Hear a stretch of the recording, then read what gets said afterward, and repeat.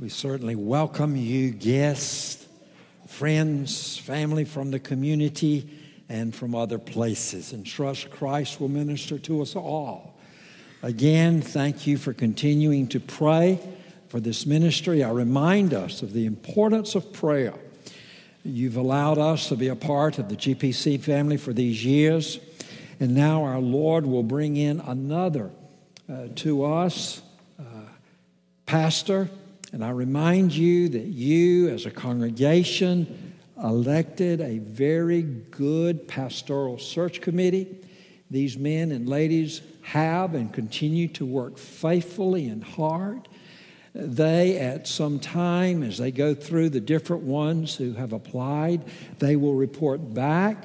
They will report then to your elders. Your elders will examine and spend time with the person eventually that will be recommended by your pastoral search committee. So it's your committee, then your elders, and then once the elders feel that this is the one who our Lord will bring to you, that person and family will come to you, the congregation. You will then have an opportunity to affirm or say yes or no, this is not the one.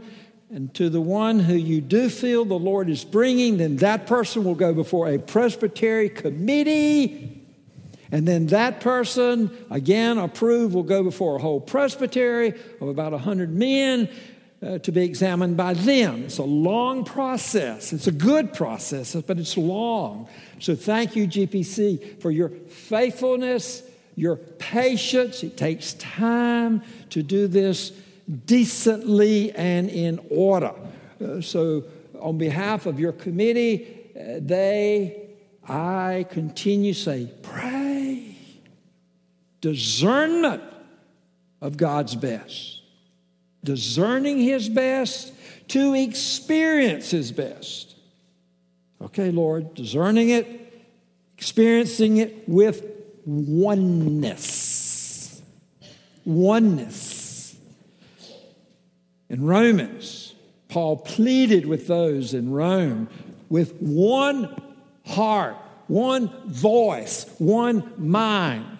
Mind, voice, heart, give glory to God.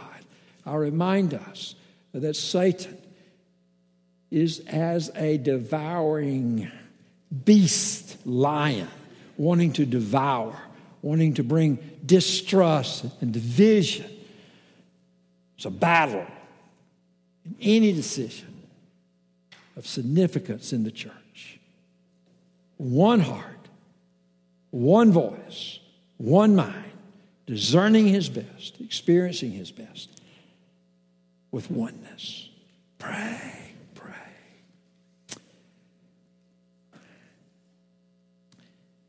How can the young people honestly express their gratitude for their parents who have sacrificially gone without for themselves, but sacrificially have provided automobile for their children later in college or upon graduation? How can those young people say they really appreciate mom, dad, mom, for what you've done? The sacrifice you've made. You've gone without so that now as we finish college, you're helping us with this automobile.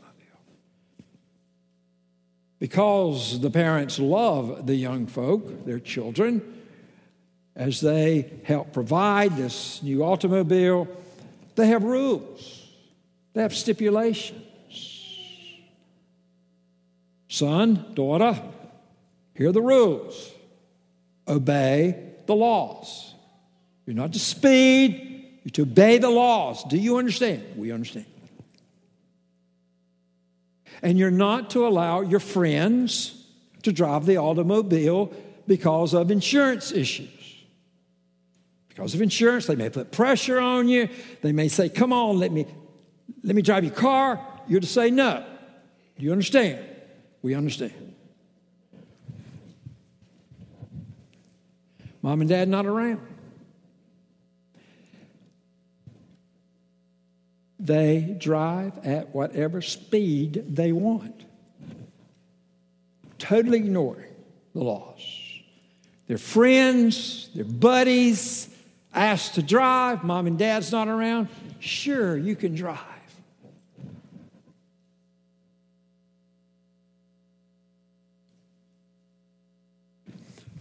Are those young folk? They say, hey, we're college age. We're finishing. Mom and dad don't have the right to tell us what to do. We'll do what we want because that will bring us greater joy. We're after fun. We're after gladness. They're not around. They won't know. We'll do what we want. Is that evidence of true thankfulness? To ignore, to rebel, to go our own way, and not obey the rules. Folk, Jonah is learning the hard way. I refresh our memories and our minds as we at GPC come together each week, and for you with us today.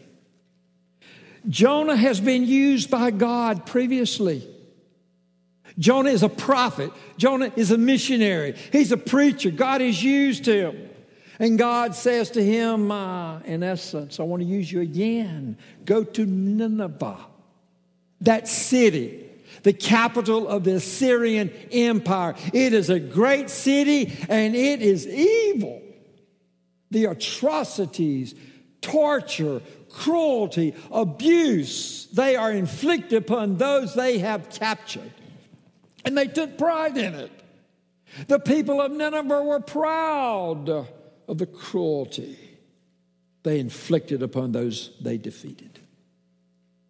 God says, go to them, Jonah. And Jonah says, no way. I don't want them to repent of their sin. I don't want them to hear. I'm paraphrasing it. You go to Jonah chapter 1. It's there. He tells us in chapter 4, he knew God was merciful. He knew God was patient. He knew God was gracious. And that's the reason he didn't want to go. He didn't want them to experience mercy and grace. In his heart, he rebelled against God and said, no, I will not obey you. I'll not trust you. I'll not find my joy in you. So he attempts to go as far away as possible. He goes to Tarshish. To go to Tarshish, he goes to Joppa, another city on the seaport, on the sea. He purchases a ticket to catch a boat to go to Tarshish. I'm going to run from God. I'm not going to listen to God. I'm going my own way. But God gets his attention. God loves him, Jonah, even in his rebellion, so much that he makes life hard. And Jonah and those on the sailors on the boat think they're going to die by the storm that God sends. These veteran sailors realize they're at the point of death by this hurricane. You know, I call it a Category 5 hurricane. It's bad. They begin throwing the cargo overboard. They begin calling out to their own God. They know there's a God. They know there's a God that's in control of this storm. And they start calling out to their gods. The captain goes and finds Jonah asleep, a deep sleep. See, Jonah's depressed. Often a part of depression is sleeping. Part of it at times. Jonah must be deeply depressed, running from God. In essence, what are you doing sleeping? Get up and call on your God. Maybe your God's the real God. Wakes him up. Jonah eventually confesses, yes, my God is the true God. My God is the God who created the heavens and this ocean meaning he controls this hurricane. And he controls the dry land. Yes, I'm in rebellion. I'm running from God. I won't obey him. Throw me overboard. He's so depressed he wants to die. Assisted suicide. Throw me overboard. Perhaps was his reason. They didn't want to throw him overboard. They are more concerned about him, these non-Christians, concerned for the Christian, than the Christian is concerned for them. They are more concerned. Throw me overboard. All will be well. They don't want to. They keep trying to get to land. They're unsuccessful. They cry out to God, don't hold us guilty for what we are about to do. Don't let his blood be upon us. And they throw him overboard. And now in chapter 2, we've looked at it, but today, again, seeing its context, our focus is on verses 8 and 9. So go to 8 and 9, please, of chapter 2. He reviews for us what happened when God threw him overboard. He says there in chapter 2, this is my prayer. This is what I prayed as I was thrown overboard, as I began sinking and sinking and sinking to the bottom, I believe, of the ocean before he was swallowed by that great fish. Look at those words in verse 1. He says, I called out to the Lord in my distress. He really was distressed. I called out and you answered me. I'm in the very belly of Sheol, the very belly of death. I cried and you heard me. I love verse 3. You, God, cast me into the deep. Who threw him overboard? The sailors did. But Jonah knew they were doing what God directed, and so Jonah says to God, you threw me overboard. I was thrown into the sea. The flood is surrounding me. All your waves, O God, your billows, you threw me overboard. This water, these billows, this hurricane is all about you. Do you love his understanding of the sovereignty of God? Verse 4, I'm driven away. God, where are you? You don't even see me anymore. So I'm sinking to the bottom. But I'm going to see you again in the resurrection. Jonah is privileged to look ahead to the one who is promised, Jesus Christ. Remember, those of the Old Testament, they look forward to the coming of the Savior. They look forward to the promised one, the Messiah, the Savior. We look back to the coming of the one who came, Jesus Christ. Same way of salvation. Only one way to be saved and brought into the family. For them of the Old Testament, by faith, they look forward to him coming. If you're in the family, you must look back to the one who came. Oh, Father, look at verse 5. The waters are closing over me.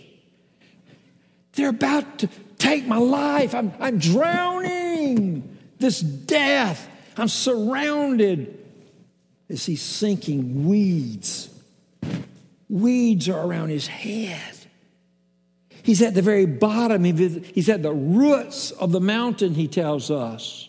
I'm going down. I'm going down into this pit. I'm fainting, slowly drowning to death. And now he's awakened spiritually to what he's doing. God is changing him. And our focus today is on verses 8 and 9. Look what he says. Verse 8. Those who pay regard to vain idols forsake their hope of steadfast love. But I, with the voice of thanksgiving, will sacrifice to you.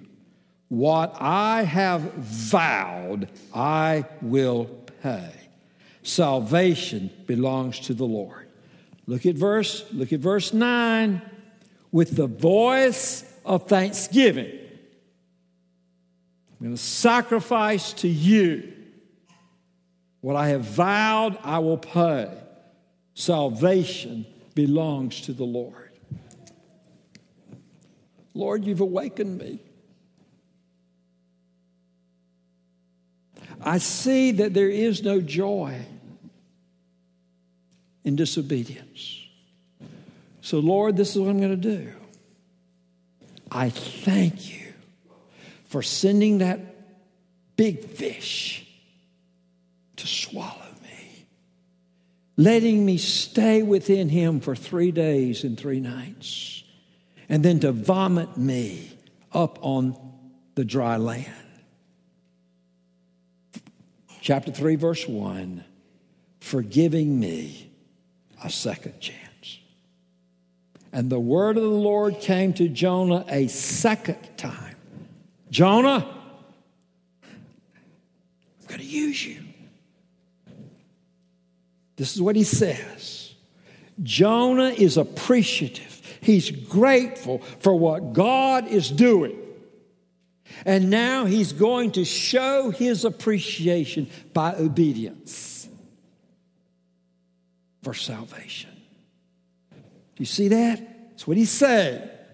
Lord, I'm going to thank you. I'm going to praise you.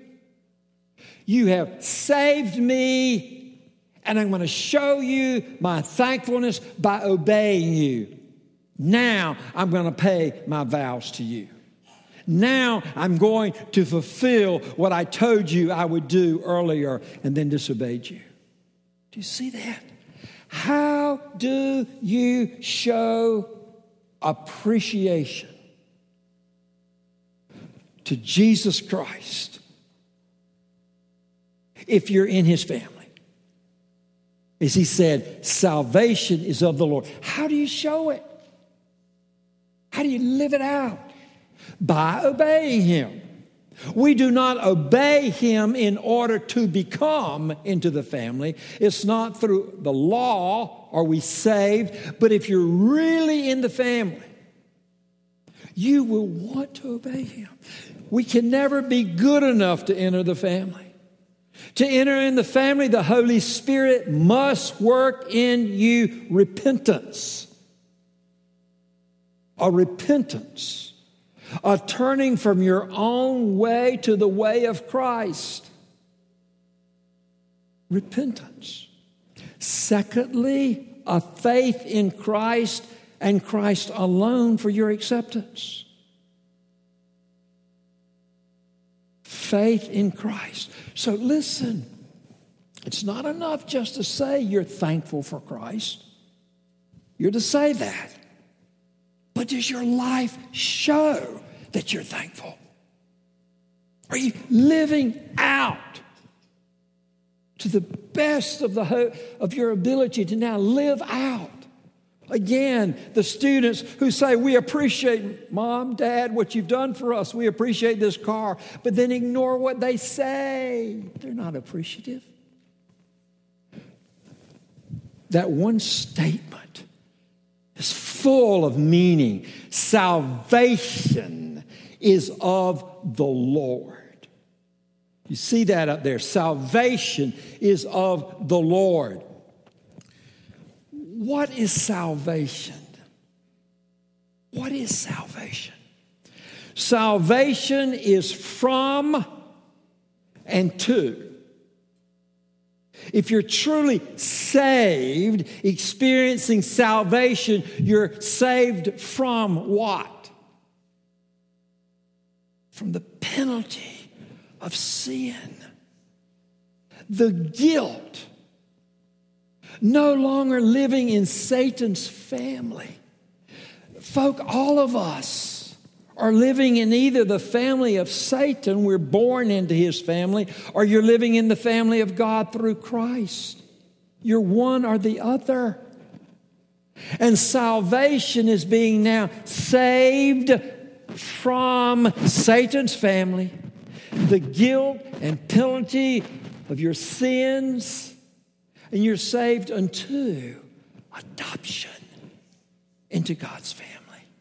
Saved from, saved unto. Part of salvation, of what Jonah is saying, salvation is of the Lord. It's big. It encompasses a lot. To be saved, to experience salvation. It's a big word. Past, present, future. But just one part of that, one part of salvation is in the Bible called justification. For all who are in salvation in Christ, part of that is justification. I want us to see that word and its meaning biblically. I want us to see what justification is. We have what is called, we have catechisms and we have confession of faith. Each Sunday morning, we with our children get to learn more of Christ through what we call the catechism. The catechism, a larger version of that, is called confession of faith. Here's a wonderful definition of what it means to be justified before God. This is what it means. Part of salvation. Hopefully this will make us want to shout, sing, obey out of gratitude. What is justification? First, it's an act of God's free grace. It's God taking the initiative. It's God acting out, doing something. And it's free. It cost him much. It cost him his son, Jesus Christ. But for us, it's free. It's experiencing his grace. What is his grace? Him treating us as we do not deserve. That's grace. God treating us, welcoming us as sons and daughters into his family. We don't deserve that. Jonah did not deserve a second chance. Neither do we. He did not earn God's favor. Neither can we. So justification is that act of God's free grace. What does he do? Pardons all of your sins. What's a pardon? What's a pardon? A pardon is when the guilty prisoner, found guilty by the court, rightfully sent to prison, and legally the person is pardoned if they are, means you're free. You can leave. And you're now treated as one who has never, ever committed a crime. Pardoned. Folk, that should make us want to shout and obey. If you're in Christ, if Christ is in you, you're pardoned. The guilt that you and I deserve, pardoned. You're now free not to go your own way, but to now live in obedience to Christ out of gratitude. No longer a slave to sin, but now a slave to righteousness, where you're eager to obey. Struggle, yes. Is it a battle every day? Pardon. That's what Christ does.